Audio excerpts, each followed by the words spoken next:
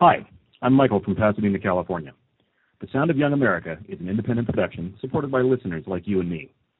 If you'd like to donate to support the show, thereby joining the cool crowd, visit MaximumFun.org and click on Donate.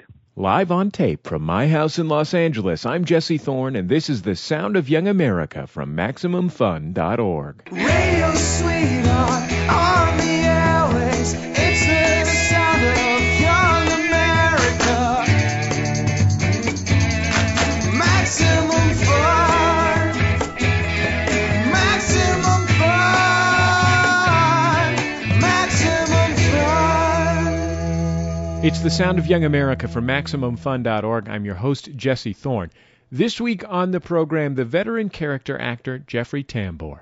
Here he is in his role as the patriarch of the Bluth family on the cult series Arrested Development, alongside his son, played by Jason Bateman.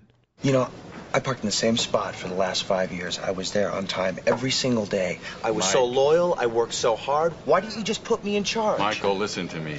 These guys, the SEC, they've been after me for years. I put you in charge. You're going to be wearing one of these orange jumpsuits, too. I could have helped you. You'd be an accomplice. No. Had to be your mom. They cannot arrest a husband and wife for the same crime. Yeah, I don't think that that's true, Dad. Really? I got the worst attorneys. Jeffrey Tambor, it is so exciting to have you on the Sound of Young America. Welcome to the show. Thank you, and thank you for dressing up. Oh, well, hey, I told you I do it for everybody, but if Jeffrey Tambor is going to be here, I'm not messing around. I appreciate that. You dress up every day? Yeah, absolutely. And not if, like, I'm not going to see anyone at all in my day. Like, once in a while, I'll make it to, like, 1 o'clock in my robe because I work here in my apartment. But I'm reading this wonderful book written by Susan Cheever about her dad, John Cheever, who was arguably one of the great writers of our generation. And when they were living on the East Side and he had nowhere to go, he would dress up every day in his suit and put on his tie, and he would go down in the elevator with everybody as they were going to work. But he would go down to the little office that was right off the supers thing in the basement, and he would write. And at the end of the day, he would put his jacket on, get in the elevator, and go back up to his apartment. There's something to be said when you, like me, work in your house for doing something that signals that business is starting. Mm-hmm. You know what I mean? Yeah. Also, when you're inviting someone over into your house to be interviewed, to show that that I'm not just a creepy guy who's going to kidnap them. I like that. I start my business day by taking a hammer and slamming it on my fingers. Well, it gets you pumped. Well, it starts. It can only get better. Right. Sure. I mean, I understand absolutely. It seems like it would be diminishing returns, though. Yeah. But I'm happy to be here. It's a pleasure to have you. You're a native San Franciscan. Mm-hmm. That's one of the many reasons I'm excited to have you on the program. Because you are from? I'm a native San Franciscan myself. Really? Where in San Francisco did you grow up? I grew up on the avenues. I think it was Noriega, something at 14th and Noriega or Ortega, one of those. You know, they're all in alphabetical. And then we moved around. But my formative years, we lived in a place right opposite San Francisco State College. And there was a theater there. And I used to go over and watch them rehearse, these 90-year-old men. In retrospect, they were 16 and 17-year-old freshmen, but they did the scene study class, and I think that's when I got hooked. How old were you? 8. What do you know at 8? I knew it was exciting. I didn't like what they were doing so much as when they would stop and they would talk about it, and they would take it apart and put it back together. And I went, what alchemy is this? And for some reason... You probably use the word alchemy, too. I use the word alchemy in a conversation as much as I can. Starting at age 7. You had learned alchemy at 7. Well, my middle name is Alchemy. And I'm Jeffrey A. Tambor. So, but it was interesting. It was good. These guys, and they asked me what I thought. I was 8 years old, and I said, well, what kind of people ask you what you think? You lived your teenage years in a San Francisco that was sort of in between the beat San Francisco that people imagine and the sort of flowers in their hair. Exactly, San in Francisco. between. I actually hit the latter part of the beat. I mean, I remember going down to City Lights and going for a coffee, and they were still snapping their fingers and, bongos and reading beat poetry. I lived that. I missed actually the entire drug revolution. I missed it entirely. The whole thing. The whole schmear, as they say in New York. Yeah. You just mentioned San Francisco State College, now San Francisco State University. Yes. That's where you got your bachelor's degree. Did you think when you were done with high school was like moving away and going somewhere else one of the possibilities? I knew I was going to go to that school because they had arguably one of the best drama departments around. This will get you. My education for each semester was $48. Which is lunch now around the corner. I think my books cost more than my tuition. That was one of the great things that Governor Reagan did, actually. It's kind of embarrassing, but because I can think of my teachers kind of rolling their eyes when they see this, but I've just been made into the Hall of Fame. Of San Francisco State? Yes, I'm going to be installed in the library. Alongside a Willie Brown. Not in my picture. I am actually going to be installed as a sort of like one of those Lincoln Which they're things, they're paying you $48 a semester. $48. I'm going to be like one of those Lincoln things. Remember at Disneyland with Lincoln, like a Hall of Presidents type situation? Yeah. So I thought that was kind of funny because I can remember certain teachers who would say, Hall of Fame. Hey, Hall of Famer. But no, I had the greatest education. And San Francisco was as you know, then was a magical city. It was. I didn't know any other city would be like that. You could go downtown. You could go to North Beach. You could have a spaghetti dinner for $1, and then go to Los Flamencos de las Bodegas, and it was. And I thought it was like Paris. I thought all cities were like that. They're not. It's The Sound of Young America. I'm Jesse Thorne. My guest is character actor Jeffrey Tambor, best known for his work on The Larry Sanders Show and Arrested Development, as well as in innumerable movies and even in a starring role of the Three's Company spinoff, The Ropers. Your first TV credit, as I mentioned, Kojak, you were well into your 30s at that point. I was 35. What were you doing between college and hitting the screen? Well, I'd like to go back to that Kojak experience because I had 5 lines. I played a coroner, and it was my first experience on film. And we had to stand out at Grant's tomb, and the camera froze. It was the coldest day on record in New York City. Uh-huh. And I had these lines, and the camera malfunctioned, and I had to stay out there. I didn't have a second or a stand-in, and they fixed it, and we stood there for about 20 minutes, and they called all the other actors out of their warm dressing rooms. And when they said action, my mouth had completely frozen. I was like a talking anus. I was, and they said cut, print, and that. If you look at that, you can see these bulging eyes of a man saying, inside something is terribly wrong, and my mouth not working and going. And they said cut, print, thank you, and they gave me a place to go downtown and loop my lines. The audience, that means you redo them. And that was my first film experience. You quickly sort of made your name with Three's Company and The Ropers, and it sort of established this pattern in your career of going back and forth between very sincere authority figures, doctors and judges, and lawyers and that kind of thing, and sort of buffoonish comic people with who have high status maybe inside their own minds, but maybe not quite as much outside of that. Had you done a lot of comic acting before you started working on all these sitcoms? Yeah, I mean, mostly did that. I've always had sort of a humorous bent. I think I had it as sort of a defense mechanism when I was growing up, and then it turned into a sense of humor. I needed to make people laugh, so I had a lisp when I was a kid. I talked like this. sort of an homage to Gus Gus and Cinderella, Cinderella. I talk like that.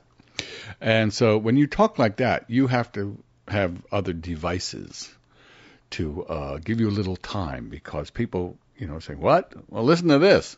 Wait, say that again. And so I had to develop some sort of thing to give me a little time, a little response time in life, and the laugh always sort of gave me that time. And then later I realized I had a sense of humor. It's weird. But I often wonder about that. I mean, the same year that I did And Justice for All, I did The Ropers, and I kind of went, what's going on here? What is that? What is the Jekyll and Hyde of that? In Yiddish, we say Waft. It means going back and forth. But I thought that was a bad thing at first, and I thought there was something terribly wrong with me and my career planning or something like that. And then I realized that's the two aspects of Jeffrey. What's the difference in the tone between the straight characters that you play and the comic characters that you play? Because they don't feel that far apart from each other. Well, I think you answered your own question. I think there is no. I play it. I mean, for instance, Hank Kingsley in the Larry Sanders Show, I thought was a very serious character, and I approached him very seriously. And people would say, he's an ass, a buffoon. I never thought that. It actually sort of hurt my feelings, and I went, what is the perception here? Because I thought different of him. But I think that's the only way to play it, is down and dirty. In ballet, there's sort of before you leap, you have to have a plie, and if the actor has to ground all that. It's The Sound of Young America. I'm Jesse Thorne. My guest is the wonderful, brilliant character actor Jeffrey Tambor. Tambor worked extensively for 20 years in Hollywood, starting in the late 1970s. But he really made his name as Hank Kingsley on HBO's critically acclaimed and groundbreaking Larry Sanders Show. Hank, I was just wondering why you say that "hey now" thing. What do you mean? Well, it's just something that you used on the show, and now you're starting to use it in your personal life, and it's an affectation of some sort, isn't it? Did you ever say "hey now" as a kid? No, I don't. I probably didn't. But I said "hey." Yeah. And I said, now, at different times, I never put them together till later in life. So, in that sense, it's part of my personality. Hank, this isn't easy for me, but would you mind not doing it on the show anymore? Because, frankly, I'll tell you the truth. Wait a minute. Are you telling me that when you do your...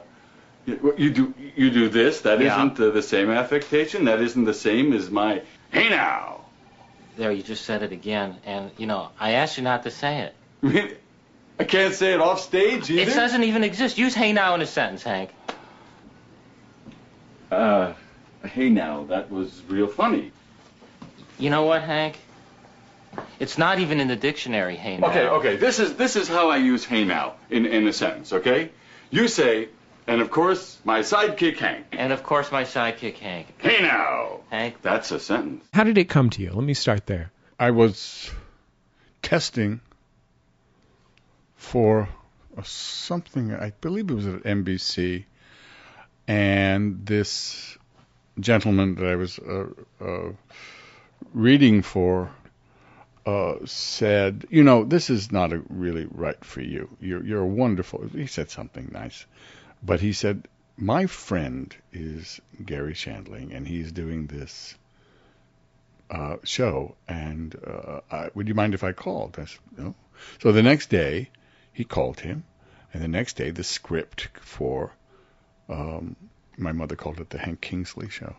The Hank Kingsley Show came, and I saw it, and I there's 4 or 5 times in your life where you go, I know who this is.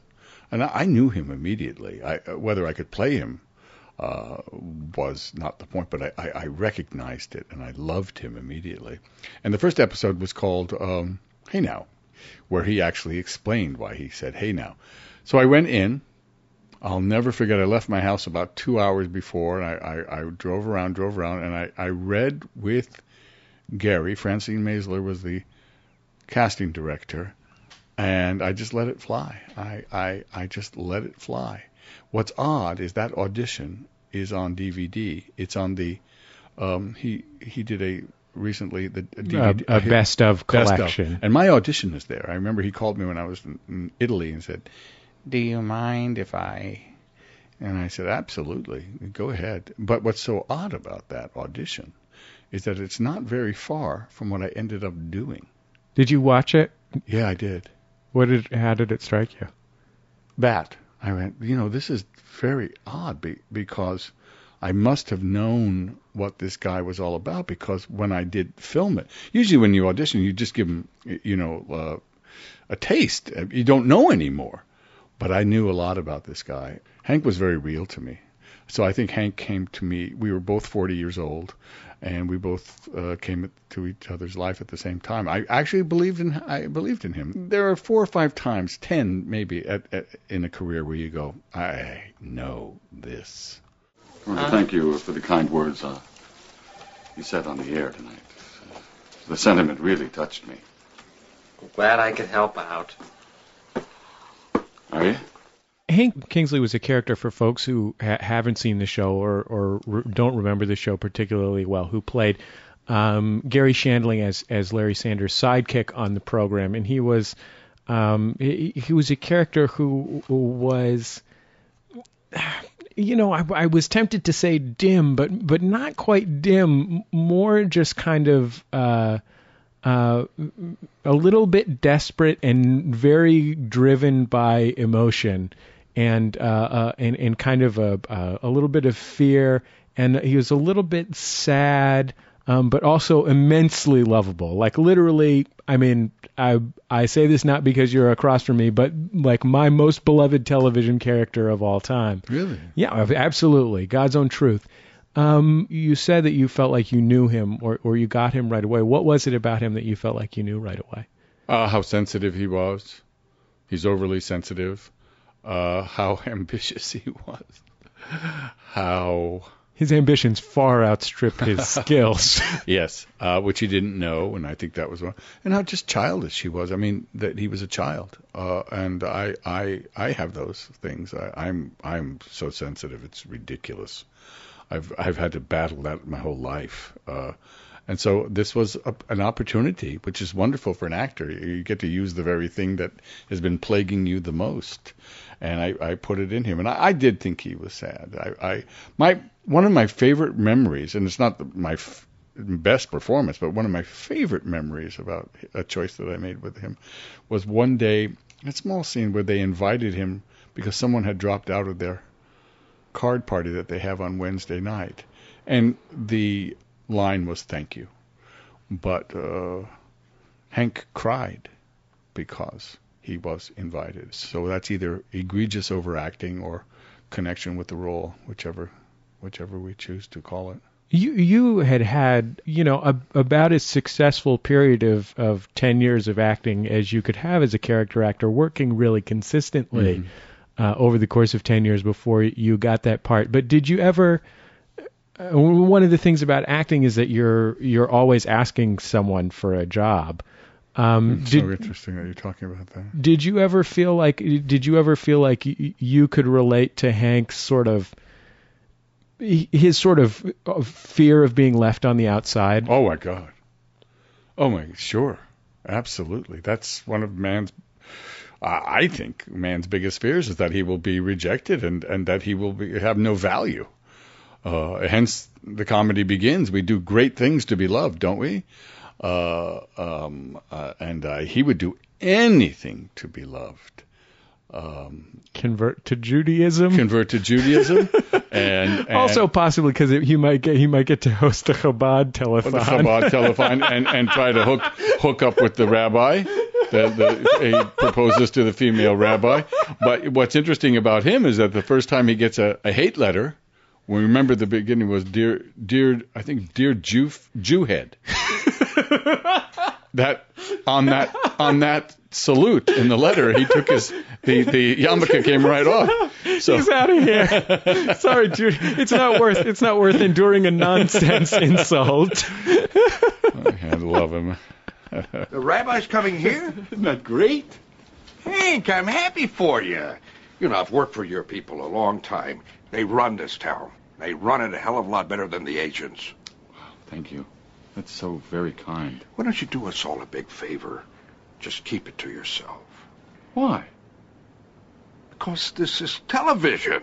We're just trying to entertain people, and morality's just going to get in the way. Oh, I'm sorry. I think you're overreacting. Okay. Well, let's put it this way. You got people in an office discussing religion. It separates them. Now, you take our little group. Phil is a Buddhist. Phil, I didn't know that. That's exactly my point. Beverly is a Christian.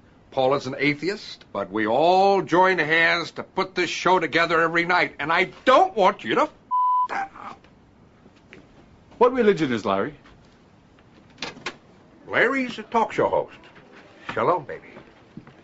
I was just laughing before you came over with my editor on the phone about Hank singing "Spinning Wheel" with his band, and then blaming all the horribleness of his own lack of singing talent on the band. That would be Hank. Yeah. See, Tommy, I think right there. You know, I think we need to punch it. You know, when I go, ride a painted pony, let the spinning wheel, blah. You know, just punch it with the horns or something. You know, I think I'm just going to sing the bois. I mean, you know, make it like a joke. That's funny, huh?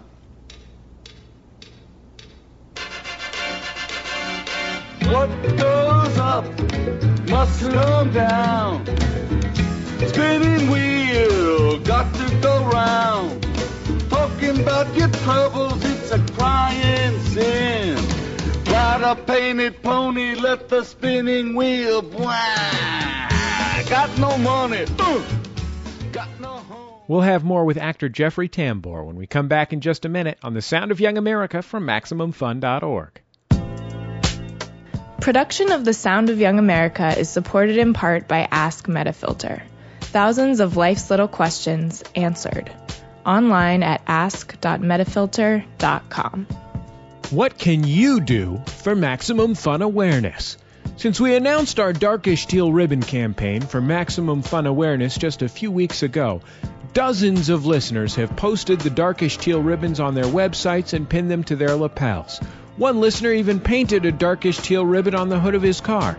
Every time you display the darkish teal ribbon, you're striking a blow against ignorance. Also, you're probably helping out our nation's struggling economy somehow. You can find code to embed the darkish teal ribbon on your website, email, or forum posts. Just click on the ribbon in the sidebar of our blog at MaximumFun.org/blog. If you want a darkish teal ribbon of your own to pin physically on your literal lapel, just send an SASE to Darkish Teal Ribbon, 720 South Normandy Avenue, number 512, Los Angeles, California, 90005. And remember, knowledge is power, and maximum fun knowledge is the greatest power of all. It's The Sound of Young America. I'm Jesse Thorne. My guest is character actor Jeffrey Tambor. Among his many, many other credits is a role as the patriarch of the Bluth family on Fox's beloved cult sitcom Arrested Development. The wedding is in 1 month. Oh. A month? Oh, now look, just because a woman gets pregnant doesn't mean you have to marry her. Too many lives have been ruined because some cheap waitress at a Hojo said she used an IUD. It was Stuckey's. But I believed you. When you started to do Arrested Development, you didn't expect to be a regular character on the show, right? No, I was guest starring. Did you know Mitch? I know that you worked a lot on the Golden Girls. Did you know him from the Golden Girls before? I didn't know Mitch on the Golden Girls, but I had done a series with Mitch called Everything's Relative, which in a way is an ancestor to Arrested. So we knew each other. We also lived in the same area, Pacific Palisades. So I would be sitting in the coffee shop, and I would see him going through, and he'd be working on things, and we love each other. We're like brothers. So I was doing Hellboy 1, and I had just landed, coming back for about a month break before I went back to shoot in Prague, and Mitch on the phone, call me. I called him. He said, hey, how'd you like to come? Hey, pal. How'd you like to come down and, do George Sr. in a couple of days? And I said, sure. And so I did. And we had fun and great time. And later, when it went to series, they asked me to join. And I think they gave me the choice of doing 7 or 7 out of 13 or 13 out of 13. I said, I want to do 13 out of 13. Was it a tough decision? Oh, no. It was one of the great... I've had 2 experiences like that where I knew that this is... Well, they were the 2 experiences. Right. I mean, I knew. I said, this is important. And I'll tell you when I knew. It wasn't so much working on the set, which was glorious, and working with the great Jason Bateman. It was when I saw the pilot itself formed, and I saw what Mitch had constructed, and I went, "Oh, this is really good. Whatever this is, this might be too good." And then I saw Jason's performance at the center of it, and I thought that was the smartest piece of casting and the smartest piece of acting, because I said, "Oh, look what every man is at the center, and we are relatable. And so now we can go as far out around him, the satellites." Now listen, we can't just go in there and plead not guilty. We have to have someone big behind us, our own private Matlock. So I made some calls, and I got him. Got who? Andy Griffith. Yeah, you never saw Matlock? Not a real attorney, Dad. Now, for 10 grand, he'll actually sit behind us in court and read the paper. For 15, he'll actually sit at the defense table. For $20,000, he'll twice lean forward and whisper something in your ear. Oh, white suit, that's extra. Well, that's an awful lot of money for the stupidest idea I've ever heard. The juries love him. That's just it, Dad. There won't be a jury because we are pleading guilty. I am not guilty. Oh, I didn't want to tell you this. Are you ready for the bombshell? Andy Griffith wasn't the bombshell? I'm a patsy. I was set up by the Brits. A group of British builders operating outside the OC contacted me for a partnership to build homes overseas. I did not know they meant Iraq. We've got a picture of you with Saddam Hussein. I thought that was the guy who played the super Nazi. Come on. I told him how much I liked his work. And I really do think, as good as the cast was, I think the star of the show was the show. It was this incredible show. And I think it's more popular now than it was then. I just did a film in Moscow, and people would come up to me on the street, and they were thanking me for Arrested Development simply because whatever they were saying to me in Russian, Arrested Development and was in the middle of it. and Georgy Senior and all that was it was great. So that's huge. Arrested Development had such a uniformly spectacular cast. Mm-hmm. Were there moments when other actors in scenes, and you worked a lot with Jason Bateman, especially in the beginning, but later on in the series, especially when you were playing George's semi-evil twin brother, you, or at least highly stoned twin brother. There you go. You played a lot with the cast. Were there moments that you remember that someone else made a choice that really caught you off guard, or you thought was particularly either funny or surprising? That was sort of like the daily regimen there. I mean, these were all home run hitters. So if you did a scene with David, David Cross. David Cross amazing. Is an amazing actor. There was Tony Hale, whom I think created one of the great characters. Oh, it's spectacular. And I would always say to Mitch, these are great actors. Will Arnett, once I did a scene with Will Arnett that he put me away, and I don't laugh at anything. He just put me away. And they kept tasering him, and I couldn't stop laughing because of his reaction. Will Arnett is one of the funniest people going. Jessica, great. I mean, right, Portia, great. I mean, so Michael Cera, who I remember saying to Mitch, I said, this kid loves acting. He would get into a space even at that young age, and I would say I never said he's going to go someplace because I don't talk that way, but he was wonderful to watch. When did you decide that you didn't just want to act, you also wanted to teach? Well, I've been teaching for 40 years. I taught at Wayne State University in 1965. They brought me there to teach and act in a repertory. And when I'd never taught anything, and I remember thinking that was wonderful. I loved it. And this is not some altruistic give back. I love doing it, and it seems to work. And I've taught, and now I'm teaching over at Santa Monica, at the Santa Monica Playhouse, and I have a workshop for artists on Monday night. And then I've been doing lectures around the country, South by Southwest. I'm going back again. This will be my third year.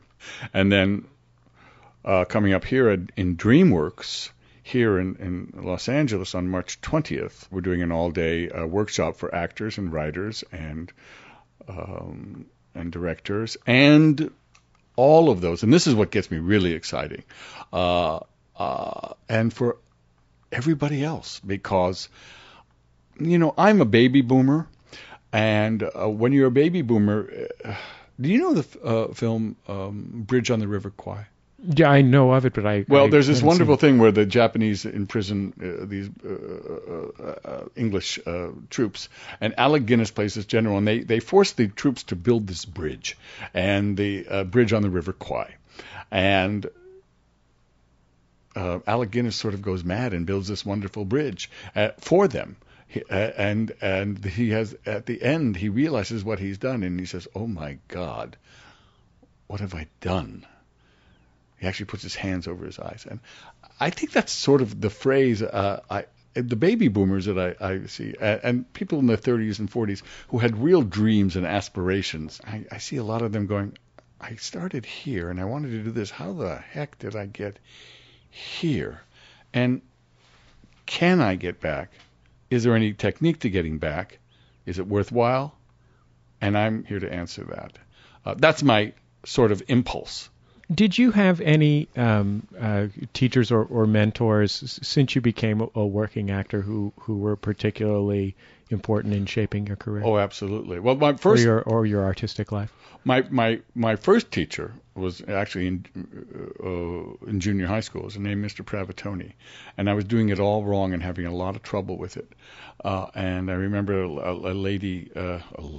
She had to be 10. Said, Mr. Pravatoni, he's not doing it right. And I remember him yelling from the darkened auditorium, "Leave him alone. He knows what he's doing." And I think that's the first time anyone has ever said that to me, ever. And I remember the feeling of that.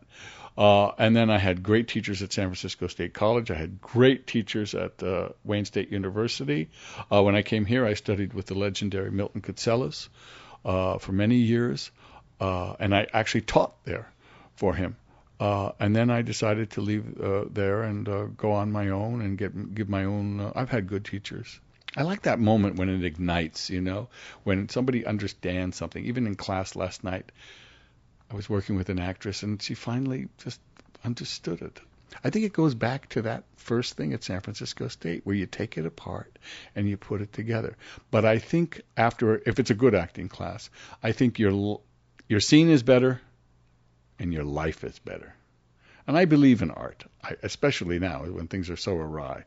And I also believe that everyone should get a second chance. There are a lot of people walking around doing, saying, "What am I doing?" Obviously, you're not doing. You're doing your love.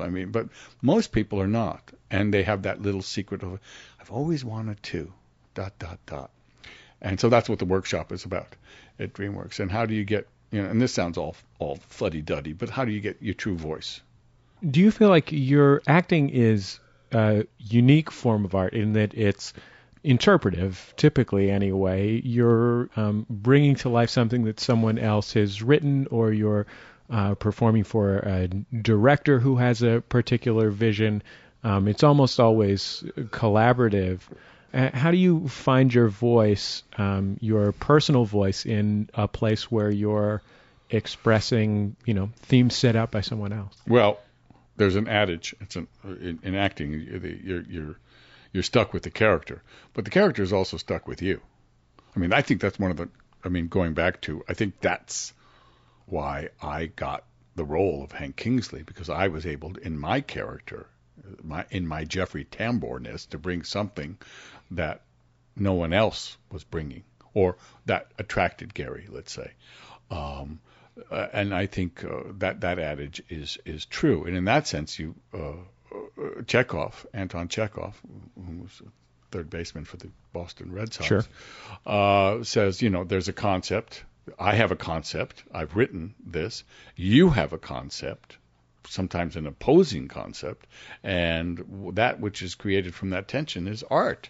I mean, as soon as you're cast, I know you don't like that word, alchemy, starts again. And I just don't like 8-year-olds saying it. It upsets me. It's just too precocious. Sorry, it was a word I learned that day. It's hysterical. And so I've always been interested in that, in that magic, that juju that goes on. Well, let me ask you this question, and I can't leave you without asking. You shook up the internet when you were doing a show at the Upright Citizens Brigade Theater and said something to the effect of, you were pretty sure. I don't know what you said, but something about the Arrested Development movie. Oh, yeah, go ahead, hit it. So what do you understand is the current state, according to the current knowledge of Mr. Jeffrey Tambor, celebrity actor and Arrested Development cast member of the proposed Arrested Development film? Well, fill me in. What did I do? I tried to figure it out. It made a lot of noise because there's a lot of people like me who are standing on a fine line, very excited about the prospect of more Arrested Development. Well, first of all, that wonderful actor who does SpongeBob, what's his name? Tom Kenny. Tom said to me, Jeffrey, before we go on with and there was a colloquy about Word Girl. Yeah. And is there going to be an Arrested Development movie? And I said yes, and there was a big huzzah. But earlier, you couldn't find a house full of more committed comedy nerds than at the Upright Citizens Brigade Theater. But previous to that, there was a reporter who had asked me, "Oh, what about this Michael Cera thing?" And I think that's what you're referring to. And I said, "I will go to Michael Cera's house and I will pull him out by his hair," and like that. Well, what I didn't know is that there was this kerfuffle that was going on about Michael Cera. Well, here's the real emes, as we say in Yiddish. The real truth is that we are going to do. It looks very, very probable. The script is not finished yet, and when the script is finished, we will go into production. I'm positive. Have you signed any papers or anything? No. What I have done is hands? I've talked to Mitch, who called and said, "Hey, pal, you on board?" And I said, "Absolutely." And Jason and I just had lunch the other day, and we're all excited about it. So everyone to a man is on board.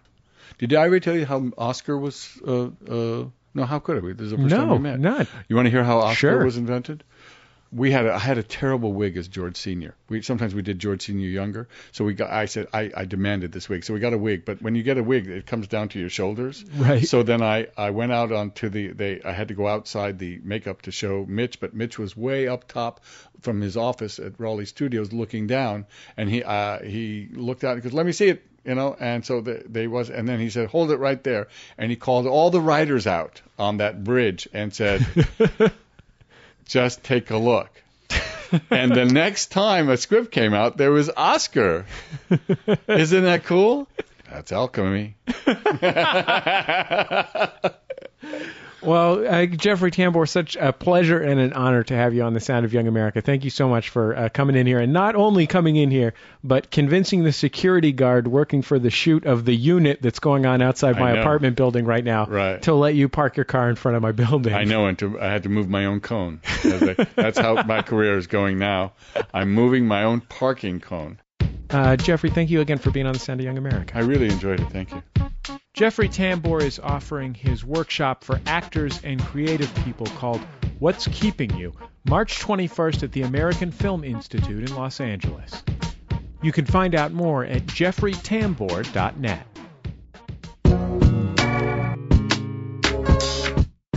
That's our time for another Sound of Young America program. I've been your host, Jesse Thorne, America's radio sweetheart, the show produced by Speaking Into Microphones. Our theme music written and performed by Dan Grayson with help from myself, interstitial music provided by Dan Wally, the show edited by Nick White, our intern is Brian Fernandez. You can find us online at MaximumFun.org, and in fact, I insist that you find us online at MaximumFun.org. If you have thoughts about the show, you can either post them in our lively discussion forums, or email them to me directly at Jesse, Jesse, at MaximumFun.org. If you're listening to The Sound of Young America for the first time, I hope you'll take this opportunity to cruise on into your iTunes and subscribe to the podcast for many more awesome shows just like this. All of that having been said, I guess we'll see you next time right here on The Sound of Young America.